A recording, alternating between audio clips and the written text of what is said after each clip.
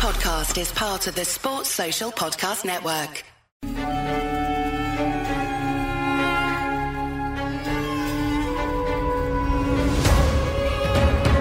Hello, welcome to this Cricket Badger India vs England daily podcast by the fans for the fans.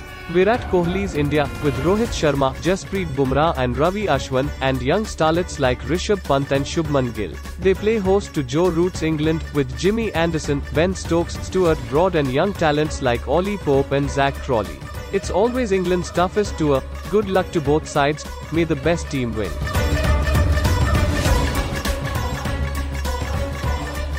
Hello everybody, welcome along. It's another edition of the India against England daily podcast. We're coming to the end of this series, but we've seen a terrific game today, high-scoring ODI, in which England have got across the line reasonably comfortably in the end to level the series at 1 apiece. I'm joined to talk about that and all the other things associated by Daniel Kelly and Nakul Pandey. And Nakul, first point, before we get into the actual performances today, one thing that struck me really was the two approaches. India's far more conservative approach early on in their innings, than they look to explode later on. That's obviously got its drawbacks at times. England are very much foot down all the way through, but two very good white ball sides, but take the 50-over format in very different ways, don't they? Yeah, and this is something that India have been doing for a while. They've sort of looked to be 45 for none at the end of the power play. Certainly with Rohit Sharma and Shikhar Dhawan. Usually Shikhar Dhawan, or certainly until the last couple of years, Shikhar Dhawan has been the more aggressive one, and Rohit Sharma has looked to bat deep and accelerate. Shikhar Dhawan is not quite at the level that we saw in the last IPL, for example. Rohit actually, I think he was going at nearly a run a ball, and he might have actually been going at a run a ball when he got out today. So and he's obviously that level above.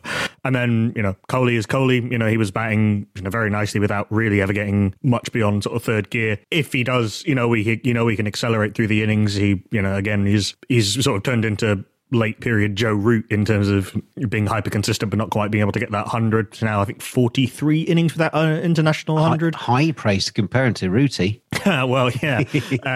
But in terms of that, very consistent but not quite converting. I mean, there's a slight.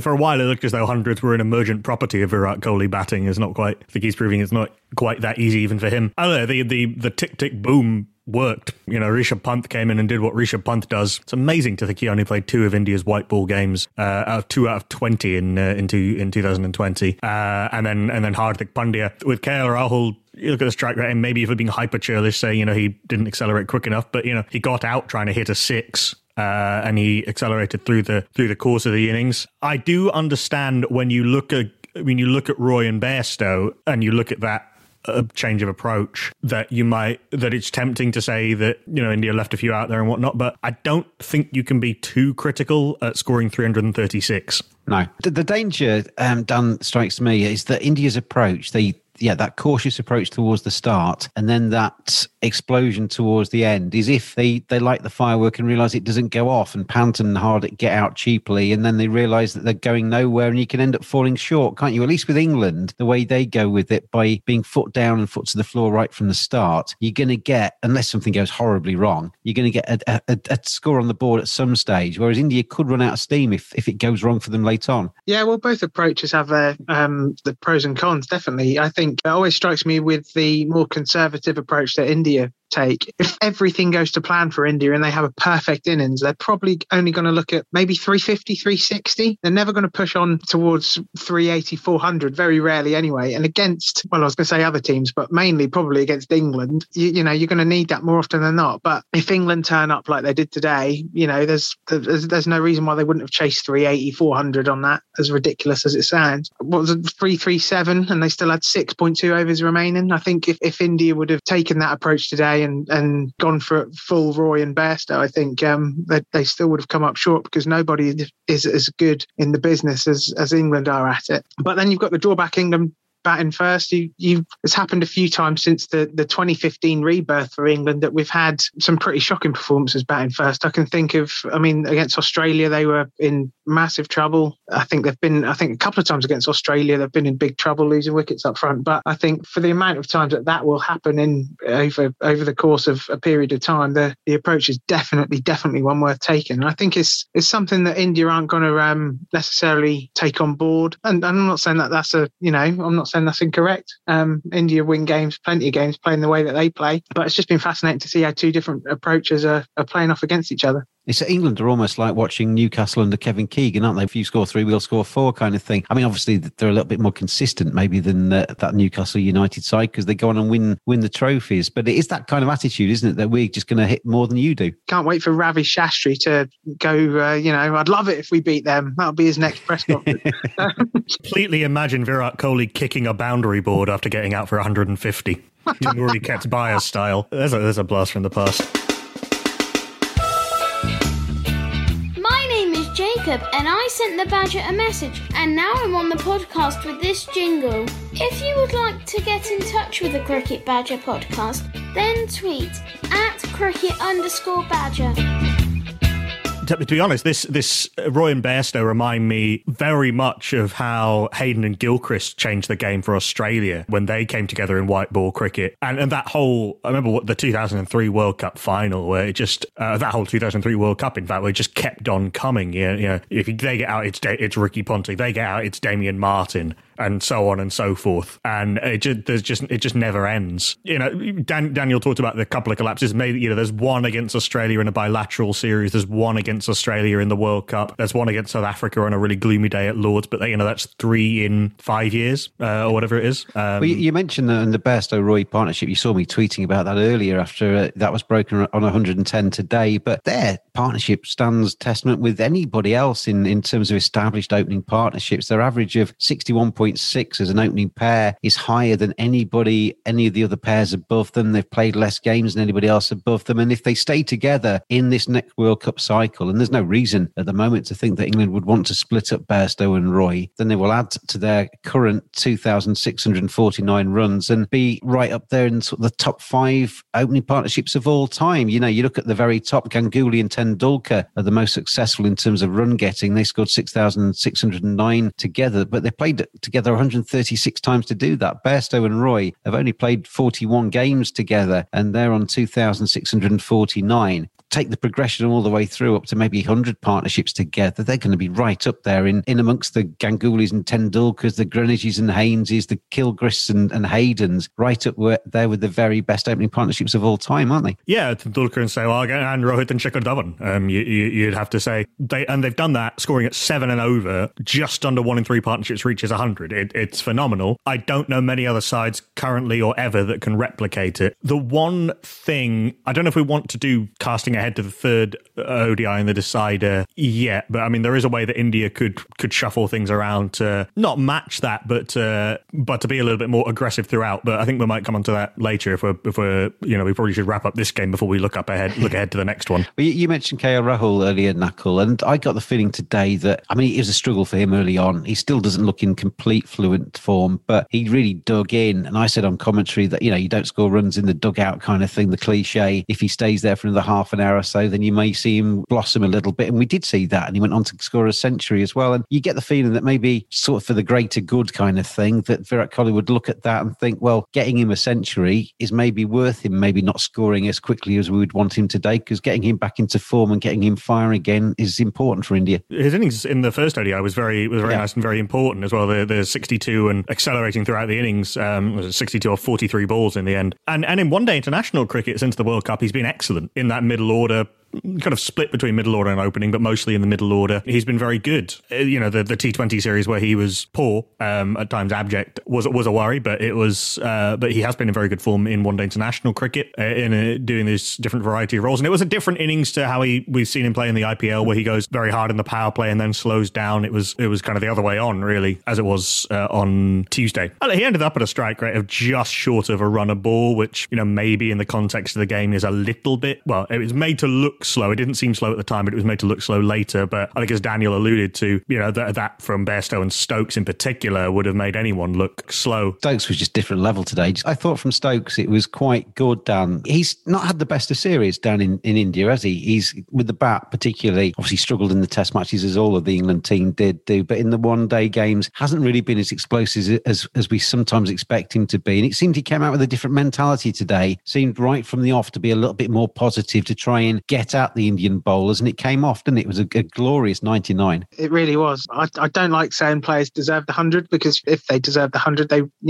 would get one. But if ever that applied, he did deserve 100 today. That one run, there's two times one run is crucial. Getting off the mark, because all batsmen want to get off the mark, but that one run from 99 to 100, it's just a ridiculous. Yeah, that one run counts for more, doesn't it? Sometimes compare it to golf. You see Bryson DeChambeau's hit a drive for 400 yards. He has to finish off the hole with a 6-inch putt. They both count the same on the scorecard. They're so different, aren't they? And there's the one run between 99 and 100. Ben Stokes will be wishing he could have just got that one more today. Very true. I don't actually think that Ben Stokes is the sort of person that would mind too much about that. I think in the moment obviously he'll be very frustrated. You could see he was frustrated walking off. But I think, any batsman, if you offered him 99 at the start of his, before his first ball, they would take it. But he said recently that he wanted to play all 3 ODIs because he felt himself that he wasn't necessarily batting particularly well, and he wanted to try and find some kind of form before the IPL. Well, if he plays like that through the IPL, he's going to be a joy to watch, isn't he? He was absolutely magnificent to watch today. I feel like when he got to 50, he was just very much in the zone. A switch was flicked and he just looked destructive. Every ball was travelling the distance. He scored 49 off 11 balls before he got out off the 12th, and that's ridiculous. That is. Yeah, I was going to say his second half of his innings was just monstrous, wasn't it? Every ball seemed to disappear for 6. I mean, sticking with you and sticking with the IPL form, Dan, you're obviously our Delhi Capitals fan badger on the IPL podcasts, and bad news, Shreyas Iyer going to be missing the tournament as the captain of Delhi. Good news is that Rishabh Pant looks in far better form than he did last year, so it's kind of swings and roundabouts a little bit. They're going to miss the skipper, but Rishabh's just been incredible. Yeah, I think the growth that Rishabh Pant has shown over the last 3-4 months has been invaluable, and I think Delhi will really reap the benefits of that this year. He strikes me as someone who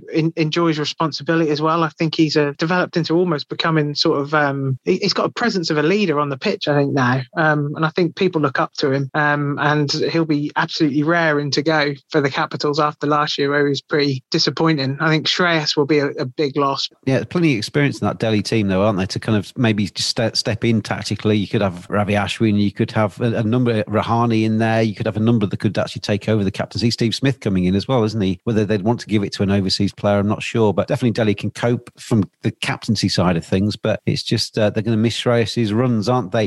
It's that Badger style.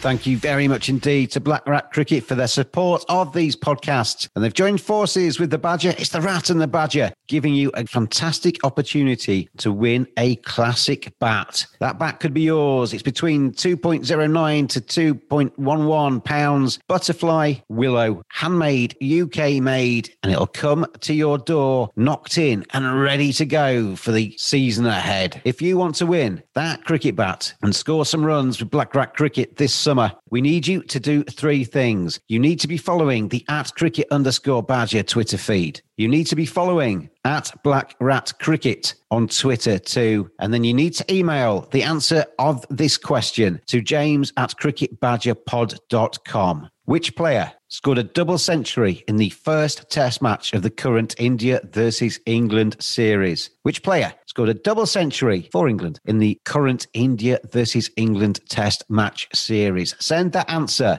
and your name and address to james@cricketbadgerpod.com. Don't forget, you need to be following @cricket_badger and @BlackRatCricket on Twitter. Good luck, everybody. That bat could be yours. The draw will be made after the final one-day game in this current India versus England series. Elvis Presley once said, "We're caught in a trap. We can't get out, but we might be able to soon. Hopefully COVID-19 will be behind us and we can get back on the cricket pitch this summer, and you need to make it count." BlackRatCricket.com. They have an original range, a rodent range, a little rat range. Bats made by cricketers for cricketers. Make 2021 count. BlackRatCricket.com. Join the infestation.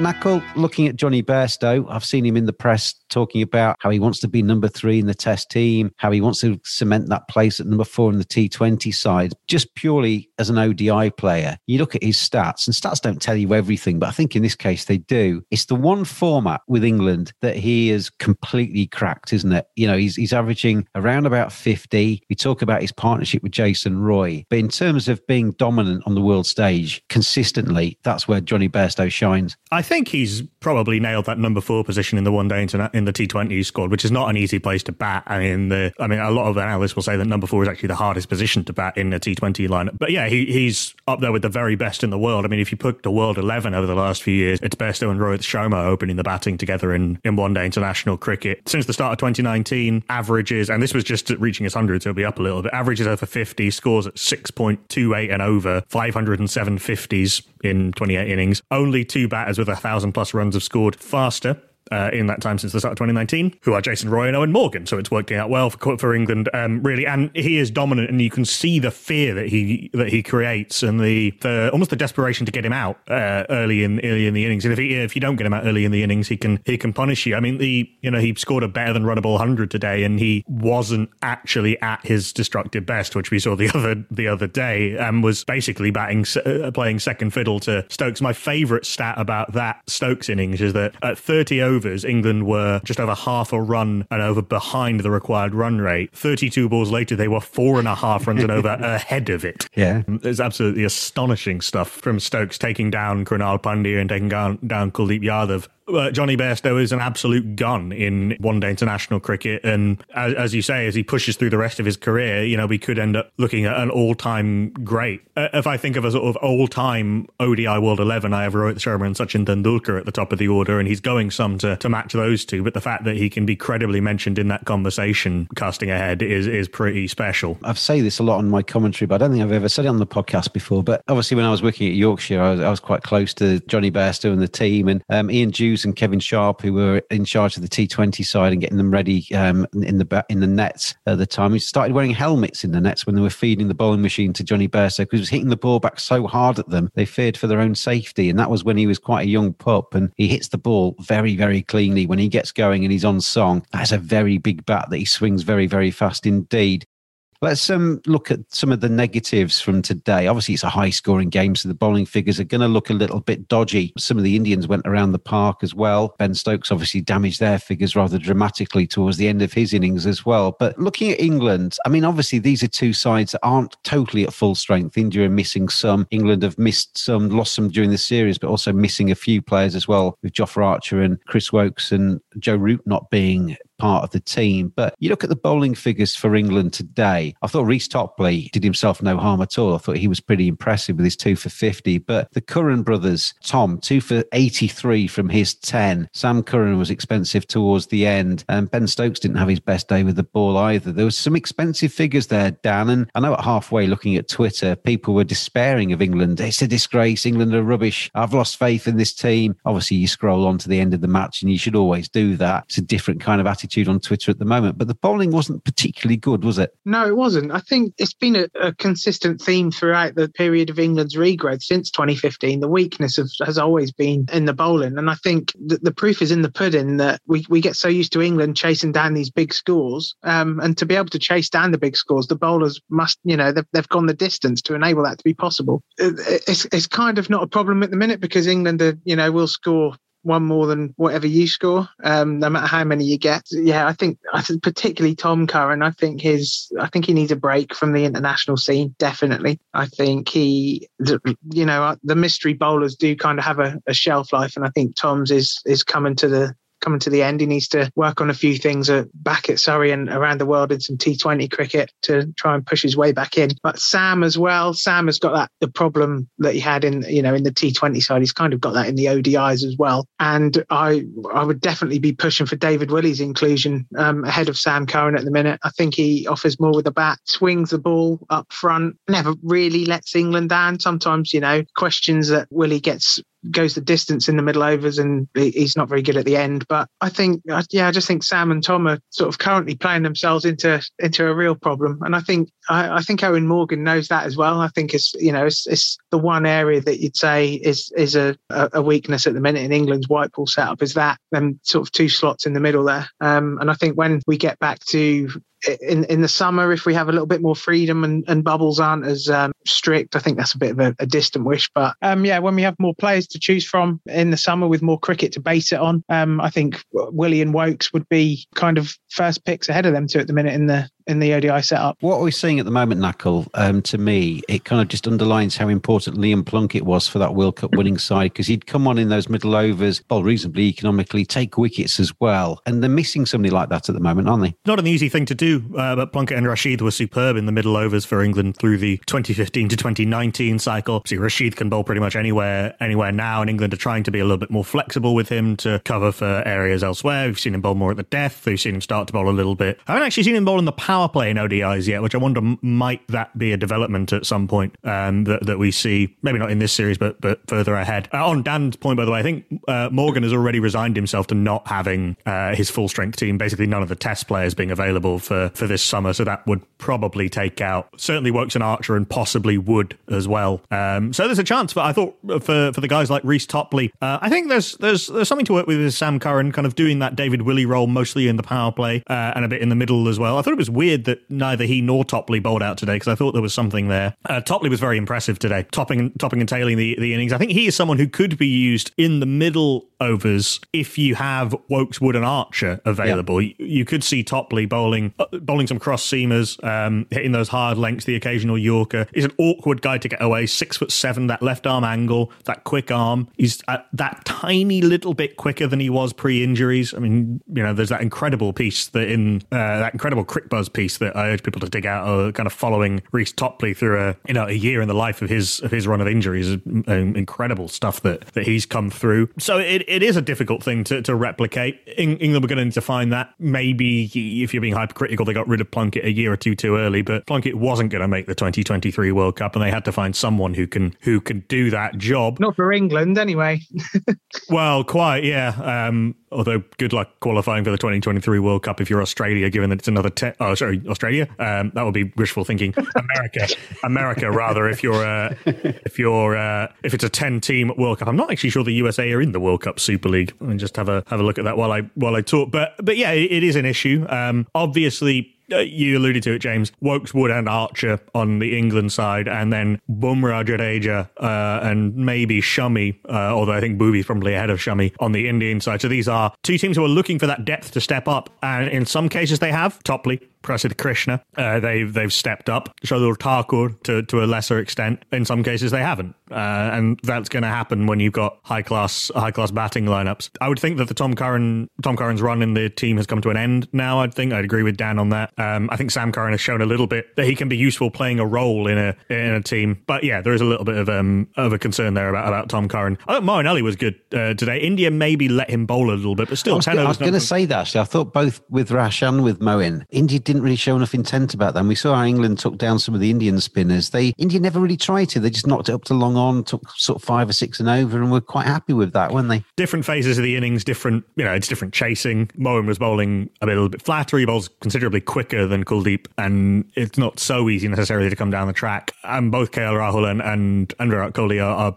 they hit spinners in other places than hitting straight back over the bowler's head in general. So those are different circumstances. But, maybe just through a little bit more urgency, you could have seen Moeen Ali going at 6 and over rather than 4.7 and over. But still, he bowled well. I think Adil Rashid bowled tidily. Again, got that wicket of Virat Kohli, had that drop of where Butler sort of pressed the catch button too early. I'm not quite sure what happened there. It was a bit of an odd one. So the spin department will kind of take care of itself with those two for a little while. But there are these extra bits of depth outside of the first 11 that both England and India are trying to find, and will need to find going ahead through this World Cup cycle.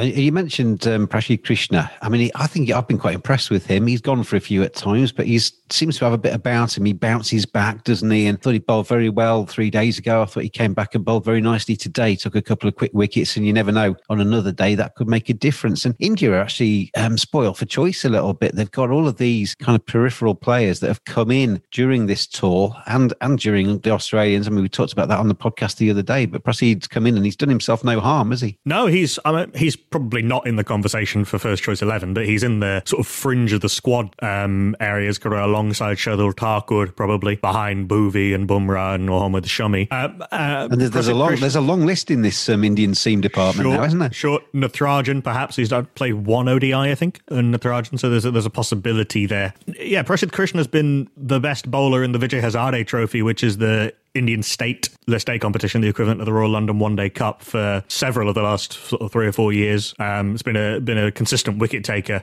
for his team, for Karnataka, I think it is. For Karnataka, and he's been very good for them. If you only know him in the IPL for KKR, where he's a bit of a bit part and will be effective some games and not some others, I think he's demonstrated excellence consistently in List A cricket. And what we're seeing again is that India's pathways below the international level, the IPL, the A-team structure, the strength of domestic cricket, that whole strung together pathway from the under-19s through the professional domestic cricket through to the A-team level, through to this. They have this India ABC tournament, the Deodhar Trophy, where you get the sort of possibles and probables and so forth against each other, works as well. So that whole pathway works very well. So that means that players coming in are very well prepared, and that learning curve isn't quite so steep. And we're seeing it with these performances. It's almost like they're not making their debuts in the same sense as some other teams, kind of just throwing inexperienced players in, and that's a question of structure. We talked about it before, but it's just worth mentioning again that the likes of Afghanistan and Ireland and some of these other countries are just trying to find players, aren't they, and trying to get enough to create a squad. With India, the task is the other thing, really, isn't it? It's trying to prune down probably a few hundred players, and certainly 50 or 60 that are capable, and trying to prune them down into an 11 that you can field on a regular basis. It's a totally different logistical task. You are listening to the Cricket Badger podcast. Dan, let's move on to Liam Livingstone, who I was really pleased to see get his opportunity today. He's been in and around the setup for some time, and he gets his ODI debut today. For some time, it looked like he might actually not be required to bat, but I saw his 2 T20 internationals, which were back in, when did he play? He played back in 2017. And he looked a little bit like rabbit in the headlights, I thought, in that series. Obviously, slightly different kind of situation today with no crowd in there, and sometimes it's easier to make your debuts overseas where you don't feel like you're under the scrutiny. Even though you are, you probably feel a little bit more removed. I thought he came in today and did himself no harm. It was a bit of a squeaky bum kind of period for England. They'd lost Bairstow, they'd lost Stokes, and they'd lost Butler cheaply. Yeah, it never looked like England were going to lose, I don't think, by the time they got to that stage. But Liam Livingstone came out, hit some quick runs, and just kind of took any nerves away, didn't he? He came in with such a cool demeanour. He looked like he'd done it 100 times before, let alone his first ODI. Yeah, that was really promising, actually. I think, as has been discussed before, that number 6 role in England's white ball setup, particularly T20s anyway, is up for grabs. And I think Livingstone has put a decent sized marker down there, really. I think, the way he carried himself was really, really promising. And I know Morgan likes guys to come in and back themselves, and that is exactly what Liam Livingstone did. And the first 6 he hit, where he walked down the wicket and flamingoed it straight over long on, was a really, really, really good shot. I like the way he kept his shape there. He didn't try to overhit that either. He just made sure he got bat on ball and just played through the line. It was a nice execution. Very classy shot. Yeah, very classy innings as well. And the pull he hit the next ball as well, pinged off about, was 20 rows back. He'll have a couple of bruises tonight. He wore a couple as well, but nothing wrong with that.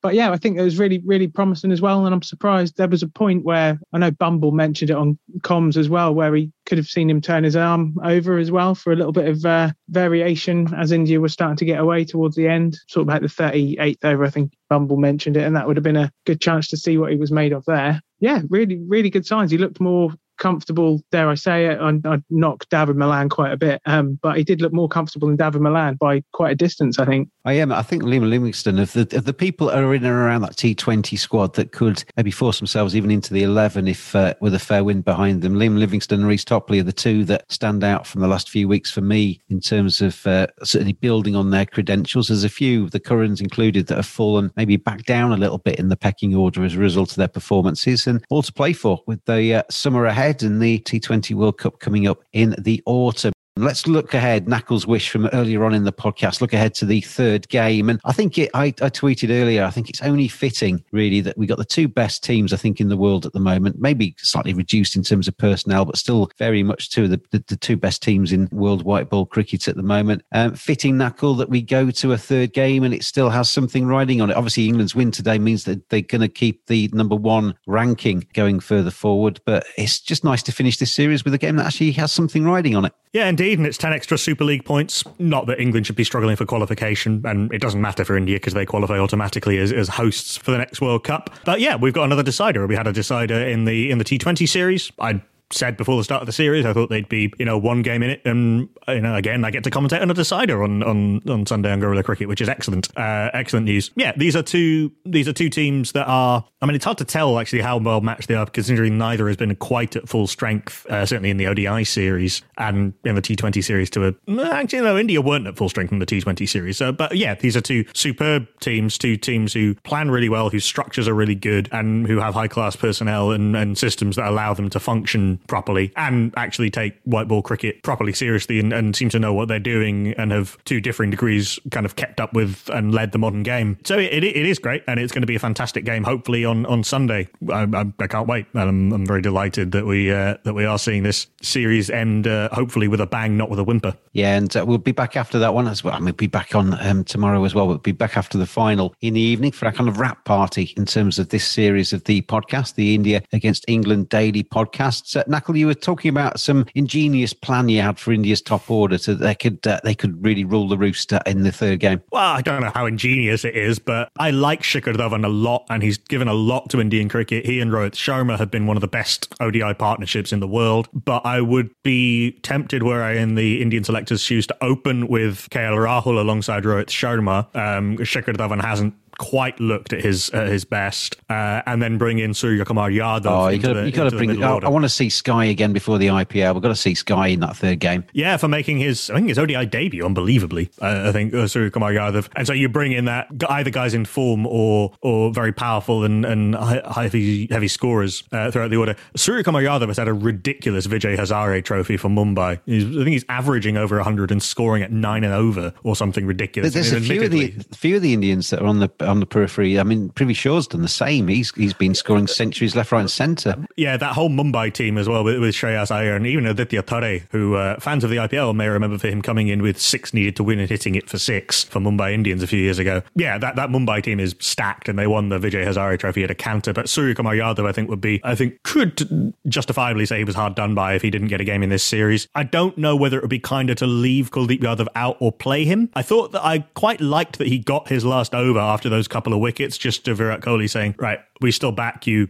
You can get hit around. It's still okay. You're still our guy. And, it could have worked and it could have made things a little bit more interesting. I genuinely haven't quite worked out whether it's kinder to leave him out or not. For Yuzvendra Chahal. And there's, I guess, the possibility that you bring in someone like Natarajan in place of Shardul Thakur. I think we'll see changes, won't we? Because I think both sides will want to just find out something about the guys that haven't had. Matt Parkinson, Dan, he's been sat there in the dugout. He was a reserve for much of the trip that he's had over there. But it's a funny one with Matt Parkinson, because I'd love to see him get a game, but it's almost giving him just the one game at the end of the tour. It's the potential, doesn't it? If it goes a little bit wrong and India take a liking to him, that he ends what hopefully has been a positive experience for him with a negative at the end. It's got to be carefully planned, that. Yeah, definitely. I don't think Parkinson will play, purely because I think England will want to come out of the tour with something. It's a big opportunity, obviously, to win the series on Sunday, and I think they definitely want to come home being victorious. That was going to be my next question to you about, obviously, losing the Test series, losing the T20Is in the end, despite it being a close series. It would be nice from an England fan's perspective, I guess, to come out of the ODIs with at least something to bring home. Definitely, yeah. I think England they seem to be, especially after the game, the first ODI, I thought they looked pretty desperate to come home, to be honest, and that's probably true. It's been quite a long, arduous tour. Tours of India are, are very testing anyway, let alone with the current atmosphere and the current environment and the bubbles and whatnot. But yeah, I think England they're one good performance away from winning a leg of it and losing the T20s on a straight shootout in the decider. So, they one good day could have meant that they won both the white ball legs. So I don't think it's been the worst tour for England. I think they've learned quite a bit in terms of probably not how to fill holes, but I think they've learned that they do have holes in the white ball setup. And yeah, but it'd be really nice for them to finish it off on a high. I think 11 of the 17 aren't coming home. They're staying on for the IPL. That is very true. Yeah, swapping Indian hotel rooms for other Indian hotel rooms, but in a different tracksuit, aren't they? Yeah, I was going to say, at least they get to see other cities now, because no one will be playing at home, which would be quite interesting. I mean, Dan, I don't know what you think of this, but if Mark Wood's going to come back in, keep Topley in and leave out Tom Curran? Yeah, I thought Topley looked really good. I definitely wouldn't play Curran ahead of Topley after today's show, and I think Topley deserved that chance. And I think that gives a better balance to England's attack as well. Bit of pace from Mark Wood through their middle overs today could have made a difference. I'm in complete agreement of that. But just back to Matt Parkinson, I think he's been incredibly hard done by. It's almost tempting to throw him in just as a thank you for bubbling up for so long without any sort of reward. You can't really do that, can you? You can't give a cap out just to say thank you for being in the hotel for a while. Absolutely, yeah. And that is the problem they have, where it's harsh on the lad, but he'll be learning. He'll still be, I'll tell you what. There's worse things to be is being a bio bubble with the England team, learning from good coaches, than being back in Lancashire in your one-bedroom flat or something and just experiencing lockdown that way. I think I know where I'd prefer to be if I'd been Matt Parkinson, and hopefully he's learnt a few things as he's gone through this winter, and he'll be a better player for it. Tell you what, this series has really taught me. I'm massively looking forward to the IPL. Massively looking forward to England against India next summer as well. That's going to be an absolute corker of a series. Dan and Knuckle, as always, thank you for joining me. We'll be back again tomorrow, and then we'll be back again for one final time in this series for the final wrap-up party for this entire tour. And then straight into the IPL Daily Podcast too. So thank you for listening, everybody. Thanks for joining me today. I've been James the Cricket Badger, and I'll see you again tomorrow.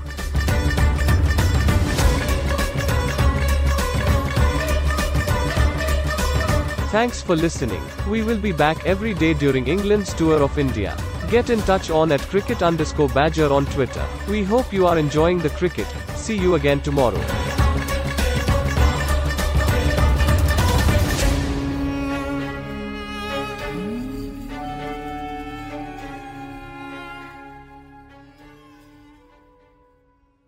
Sports Social Podcast Network.